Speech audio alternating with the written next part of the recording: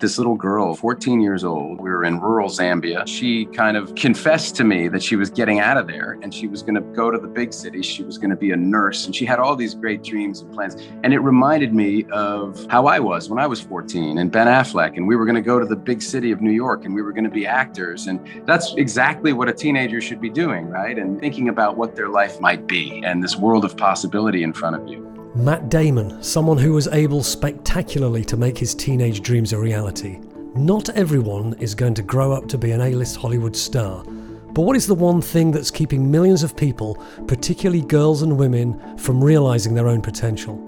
The answer is clear: water. So the actual impact of not having access to water is truly incalculable. It prevents people from living to their full potential. On this episode of Radio Davos, devoted to World Water Day, we speak to Matt Damon, who for 15 years has been involved in helping get water to the world's poorest, and to his partner in that endeavour, Gary White. Today, everyone in the world woke up and got water somewhere, right? The question was, how far did they have to walk? How contaminated was it? Or how much did they have to pay for it? In an urban area, you often are paying 25% of your income. Gary and Matt tell us why water and sanitation are fundamental for people to be able to get themselves out of poverty, and about the additional challenges posed by the COVID pandemic and climate change. If we talk about climate change, we're really talking about water in so many contexts. Too much in flooding in some areas, drought in others. With terms of climate refugees, what we're really talking about is water refugees. Radio Davos is the podcast from the World Economic Forum that looks at the biggest challenges and how we might try to solve them. Subscribe wherever you get your podcasts, take a moment to like and review us, and join the conversation on the World Economic Forum Podcast Club on Facebook. I'm Robin Pomeroy, digital editor at the World Economic Forum, and talking World Water Day with engineer Gary White and movie star Matt Damon. This issue is entirely solvable and fixable. We've got this one, right? This is Radio Davos. It's the 22nd of March 2021, World Water Day, a day that celebrates water and raises awareness of the 2.2 billion people who live without access to safe water. To mark the occasion, Radio Davos was joined by Matt Damon, the star of The Bourne Identity, Good Will Hunting, The Martian. He launched his own water charity in 2006, and a few years later he merged it with one run by our other guest, Gary White, a civil and environmental engineer from Kansas City. Their charity, water.org, and its sister organisation, Water Equity, works in 13 countries in Africa, Asia and Latin America, providing microfinance to help people build the small-scale infrastructure to get themselves clean water and sanitation. Matt joined me from Australia and Gary from the USA. Hi, Matt, and hi, Gary. How are you both? Hi, Robin. Great. Thank you. Doing well, Robin. Good to be here. Which one of you wants to start? Tell me how either of you got involved in water and bringing water to the poorest people around the world. Go ahead, Gary. Yeah, I got involved with water at a fairly young age. I was an undergrad in university and was studying engineering and was just captivated by the fact that even though we in the United States had really solved the water and sanitation solution, discovering literally that at that time, billions of people didn't have access to safe water or proper sanitation. And I just found that as a way to kind of marry up my engineering skills that I was developing with what I thought was one of the world's greatest needs. And that really came together for me. But I think as this evolved, recognizing that engineering is important, but as we'll probably get into today, it's the financial aspect of this crisis that is really going to be the root of the solution. And Matt, how did you get involved? Because you were each working on this separately before you joined together. So what was your route into this? Yeah, I went on I was really interested in these issues of extreme poverty, and I started to kind of study them more seriously. And I went on a trip that was arranged for me by Bono's organization, Data, and it was a kind of like a college mini course, and all these every day had a different kind of learning focus. And I just was shocked at how water underpinned everything and undergirded all of these issues of extreme poverty. And yet nobody was talking about it. And nobody in the West could really relate to it. Because for us, we're always just a few steps away from a clean drink of water. And yet people were dying of entirely preventable diseases. because they lacked access to clean water or sanitation. I just found that absolutely staggering. And as I kind of engaged with the issue, I found it just endlessly interesting and complex. And that kind of led me on this journey that ended up with me finding Gary and partnering with him and starting water.org. What is it about water? I mean, so for those of us who are used to it just being there the whole time, why have you found actually that working on that as a kind of a building block to bringing people out of poverty, why is it so fundamental? Well, I mean, to start with, you've got 1 million children dying of entirely preventable things every year, right? Like diarrhea, right? Which is a ridiculous idea to those of us in the West whose kids might miss a day of school from something like that. But there's this whole, the actual impact is incalculable when you start to look at the lives. Like the very first water collection I ever went on 15 or so years ago was with this little girl. She was 14 years old, and I was waiting for her when she came home from school. We were in rural Zambia. We went for this walk. There was a bore well about a mile from her house. And she put her book bag down, and we went for this walk together. And it was just the two of us with the translator. And through the course of our conversation, she was telling me, I was asking her if she was going to live in this village, right, for the rest of her life. And she kind of confessed to me that she was getting out of there and she was going to go to the big city. She was going to go to Lusaka and she was going to be a nurse. And she had all these great dreams and plans. And it reminded me of how I was when I was 14 and Ben Affleck, and we were going to go to the big city of New York and we were going to be actors. And that's exactly what a teenager should be doing, right? And thinking about what their life might be and this world of possibility in front of you. And it wasn't until I left this kid that I went, had someone not had the foresight to sink the bore well a mile from her house, she would be spending her entire day searching for water and collecting water for her family. And she wouldn't be in school and she would have no hopes and no dreams. So the actual impact of not having access to water is truly incalculable. It prevents people from living up to their full potential. Interesting. You cite a girl there because often a lack of access to water impacts girls and women more than boys and men. Can you say something Absolutely. about that? Well, yeah, the water collection is left to the women and the girls. And so girls are missing hundreds of millions of hours of school as we speak all around the world because they're collecting water.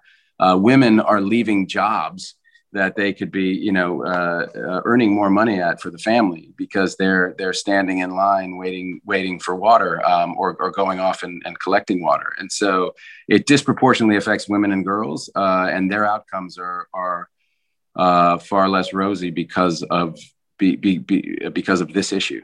Do you think we're making progress on the issue? You've both been working in this for a number of years. Are you seeing progress?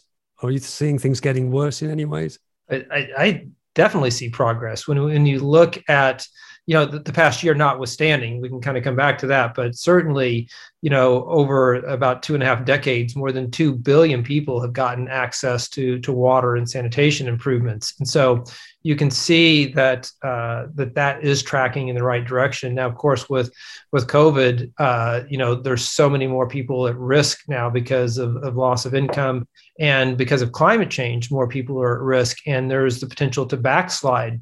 As we look at climate change and where it's going to have the greatest impact, not surprisingly, the people that are among the poorest in the world are going to be the most affected by this. And if we talk about climate change, we're really talking about water in so many contexts, too much in flooding in some areas, drought in others. And so even those folks who have that tenuous access to water every day are going to be affected. Today, everyone in the world woke up and got water somewhere, right? The question was, how far did they have to walk? How contaminated was it? Or how much did they have to pay for it? In an urban area, you often are paying 25% of your income. With climate change, if like that water hole you're going to, all of a sudden, during the dry season isn't a mile away, but it's 7 miles away, then that's going to dramatically impact your life. And eventually it's going to lead to much more migration, right? And I think what we see is that with terms of climate refugees, what we're really talking about is water refugees. And so I'm hopeful that we're going to bounce back from this. I'm hopeful that we'll work for ways to help adaptation in terms of some of the poorest populations and give them more resilience. But I'm concerned that if we don't really put more resources behind this, it's going to get worse. And you're an engineer. So when you're out in the field in these places, where does engineering come in to provide water? What are the kinds of things you can do to help? Well, for sure. I mean, the engineering part of this is not complicated, right? We've known how to do this for more than a century in terms of sourcing water, treating it, and distributing it. And so, I see this more through the lens of a finance model right now. And what we need to do is figure out how to connect the global capital markets to water and sanitation solutions. And that sounds a bit, unexpected, right? How can some of the world's poorest people benefit from the global capital markets in terms of solving their water and sanitation issue? But that's what we've proven with our water credit model. What we actually have done is to help people, like one woman in Kenya that got one of the water credit loans from one of our partners so she could install a water tank and a water pump. Well, before this, she was having to go collect water to water her animals and water her crops to grow her income. And then during the dry season, she had to pay $60 every month for the water she needed to sustain the crops and the animals. So she took out a loan, she installed that tank, and her loan payments are $20 a month, right? So she's pocketing $40 every month. And so that value that's being created allows us to do things like tap the capital markets and provide loans to those partners that give her that loan and then get a financial return to investors. So it's a little bit more complicated than just sinking a bore well, but we're able to, in the end of the day, see that value created for that poor person, the person living in poverty, and then capturing some of that value and then getting that back to investors so that we can scale this up tremendously with the capital markets. And all it really is just nudging the market towards the this community of the world's poor. Like the great success story of our work is that these loans pay off at 99%. These women who are taking these loans are amazing, and they're 94% of our borrowers are women. They're paying these loans back. And really, it's just with the slightest nudge of the markets, these people are able to take control of their own lives and solve their own problem. So you stop looking at it as like a charity issue and look at these people as customers to be served, with agency and an ability to solve their own problems. Right, because a lot of these people are, as Gary, you mentioned, are already paying a lot of money to access water in certain urban environments. Exactly, and that's a step back for a minute. I think we probably missed that. That was really the key insight that Gary had years and years ago, and that's really the insight that the world's poor are paying for water already. And so if we just can help them in a more traditional way to do that, they can pay off a loan quite easily, and then suddenly have all this. You're a lot of times you're buying somebody's time back because women will take time away from a job to go collect water, and you buy that time back, and they're able to pay the loan off really easily, actually, by as Gary just pointed out, paying less money than they were anyway, and then suddenly have all this extra income. Why does it take you two guys to put this in motion? Why wasn't this, or maybe it was already happening, but what do you think? Why did it need you two to step up and push this forward? I think it took Gary figuring it out. He's very humble and he won't say that. But look, it took Muhammad Yunus pioneering this work, right? I mean, why didn't anybody think of it before he did, right? This idea of microfinance. It was about living in that community, and he understood it. Gary spent his entire adult life in these communities and went, wait a minute, hang on. There's a market correction to be had here. This problem can completely be solved, right? So it took that insight, right? And then it took understanding what Eunice had done and then repurposing that work and applying it to the water sector, which was another thought leap for the microfinance institutions, because this is not an income generating loan we're talking about. It's an income enhancing loan, sure, right? It's buying somebody's time back, but it's not the traditional way of even doing the non-traditional thing that Muhammad Yunus invented, right? So it's another iteration. And it just took somebody like Gary to figure that out. You're listening to Radio Davos on World Water Day with special guests Gary White and Matt Damon, co-founders of Water.org. The person Matt Damon was talking about there as an innovator in microfinance for the poor is Bangladeshi social entrepreneur and Nobel Peace Prize laureate Muhammad Yunus. We'll be back with more from Matt and Gary after this. The worst thing in the world is to have a solution in search of a problem. Are you solving the right problem?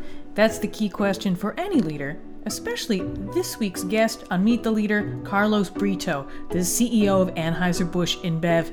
He'll explain how the company tackles pain points for farmers and retailers across the globe, including those in developing countries, and how they're ensuring groups like smallholder farmers can take advantage of new advancements in weather data and other technology.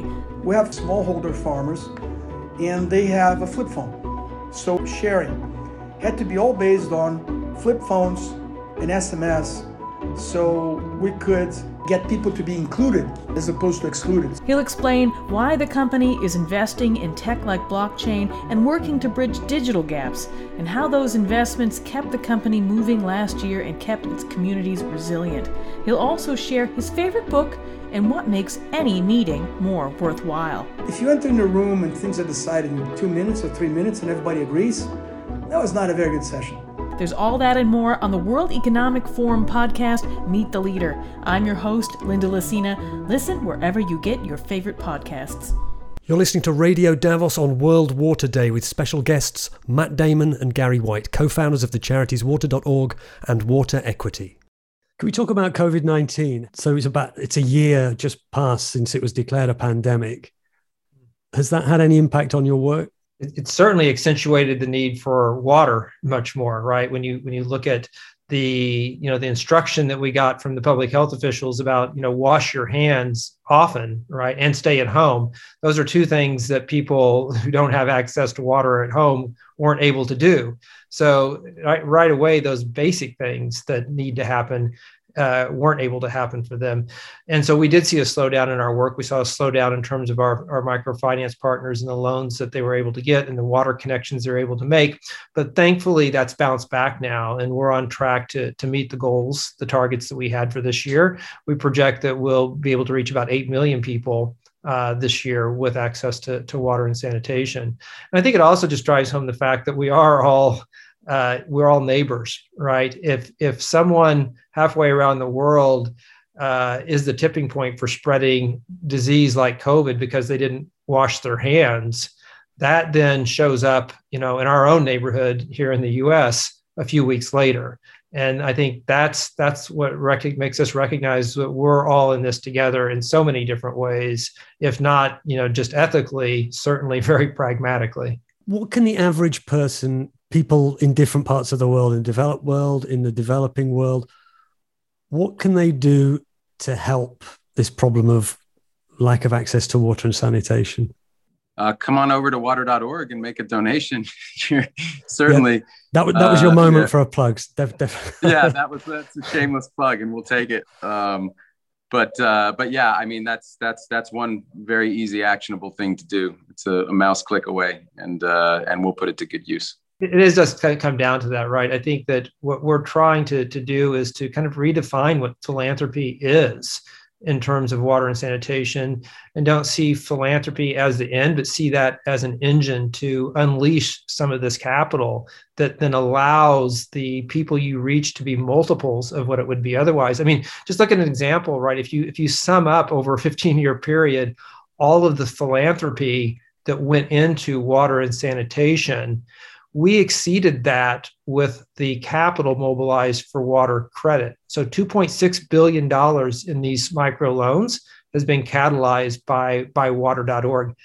That's more than all of the philanthropy in the world over a 15-year period. So you see what we can do is we can be smarter about philanthropy and catalyze it. And even for $5, we can reach somebody with access to safe water because of that multiplier effect that we have. And for people, who are seeing this or listening to this, it can be a very straightforward way to go to water.org and make those donations so that we can continue this journey. Are there things you've learned personally over the years you've been involved in this, each of you? What are the things that have really, apart from that initial spark of, I see there's a problem here, or I've seen initially, here's a potential solution. As you've been putting those solutions into effect, are there things you've learned over that time? I know. Well, I mean, you just touched on it. I think the biggest takeaway for me, and the one takeaway I would like your listeners to have, is that there is a solution, right? And that should be, the problems of the world can seem so daunting, and you hear in this cascade of problems we have. This issue is entirely solvable and fixable. It's one of the Sustainable Development Goals, number 6. We can actually, we've got this one, right? And I think that's the key takeaway. It's about getting the word out, like, podcasts like this, and letting people know that there are these. In this case, this solution, this finance solution is, the only bottleneck is access to affordable capital, which is why we created Water Equity. We're trying to tap the social impact markets because all that money that's just sitting there, all this giving pledge money that's just sitting around looking for a good place to go. These loans pay back at 99%, and our MFI partners all report that the only issue for them, it's not there's plenty of demand. It's just access to affordable capital. So that's why we'd love to get out and talk about it as much as we can. Gary, anything you've learned over the years? So yeah, I've learned a lot. Again, I learned that maybe instead of getting 3 engineering degrees, I should have got an MBA. That may have helped me a bit more in this work. And so that was an eye opener for me. But I think it's this collection of insights. I just remember this really coming home to me when I was meeting with a woman in India. She was probably about 80 years old, and she lived on this hillside, this rocky hillside, and she had installed a toilet at her home because she would have to wait for the cover of night to walk down, go out by the river to defecate. And she had installed this toilet. And I'm like, wow, that's great. How did you get the money to do that? And she had taken out a loan from a loan shark, and she was telling me, how much her payments were and how much the loan was. And I did the math, and she was paying 125% interest to a loan shark because she wanted that toilet so badly. And when you hear those stories repeated over and over again, you recognize how much people value this and how much it contributes to their life and how that's buying their time back. And so it's like an aha moment. It's like, let's think about the problem differently. Let's think about philanthropy not as an end to itself with this, but think of philanthropy as the bridge to the capital that would allow her to get an affordable loan, still have that same impact, be better for her, but it would also allow the capital markets to be activated, particularly with social impact investors. If you just look at all the money that is locked away right now in family foundations and donor advised funds, think about just if that money could just be invested in a water equity fund where those foundations would actually earn a return on their money while they're waiting to give it away. And in the meantime, it's having this social impact on people around the world. That's what I think is the potential of the water and sanitation solution. Those funds can have impact as investments while the people are waiting to give it away philanthropically. So maybe instead of just being all invested in blue chip stocks, you might be invested in a water equity fund that's able to do that. Do you think you will ever be able to say, Matt was very optimistic there, and it's a lovely message that we can do this one, of all these the big challenges, the Sustainable Development Goals, we can do this one, but will there ever be a moment where you can say, yeah, we've achieved this, and you can pack up and walk away? Actually, in our mission statement, it is to do this in our lifetime and put ourselves out of work. So that's what we're all working towards, trying to put ourselves out of work. So yes, we do believe that. we're hopeful that will a lot of it is about, activating these capital markets, as Gary said, like getting the attention of these big investors, and helping them understand that all it takes is their engagement, and we're off. Yeah, and it will require more philanthropic capital. I think of this model that we've generated, and we know that we can take the leap to the next step, right? If we can generate $50 million in philanthropic capital to be able to build this pipeline of investment further, we believe we could put $1 billion fund to work. And so we look to venture philanthropists and venture capitalists to see this almost like a private equity investment. If you think of what someone in private equity would see here, a $50 million investment, the multiples on that invested capital is dramatic. It's in the billions. And so if we can just reframe how, philanthropists think about placing big bets, not just on, the next startup in Silicon Valley, but on something like this that has the potential to have that type of social impact, we can reframe this for philanthropists. I mean, right now, Jack Dorsey's done that, with his Start Small Foundation.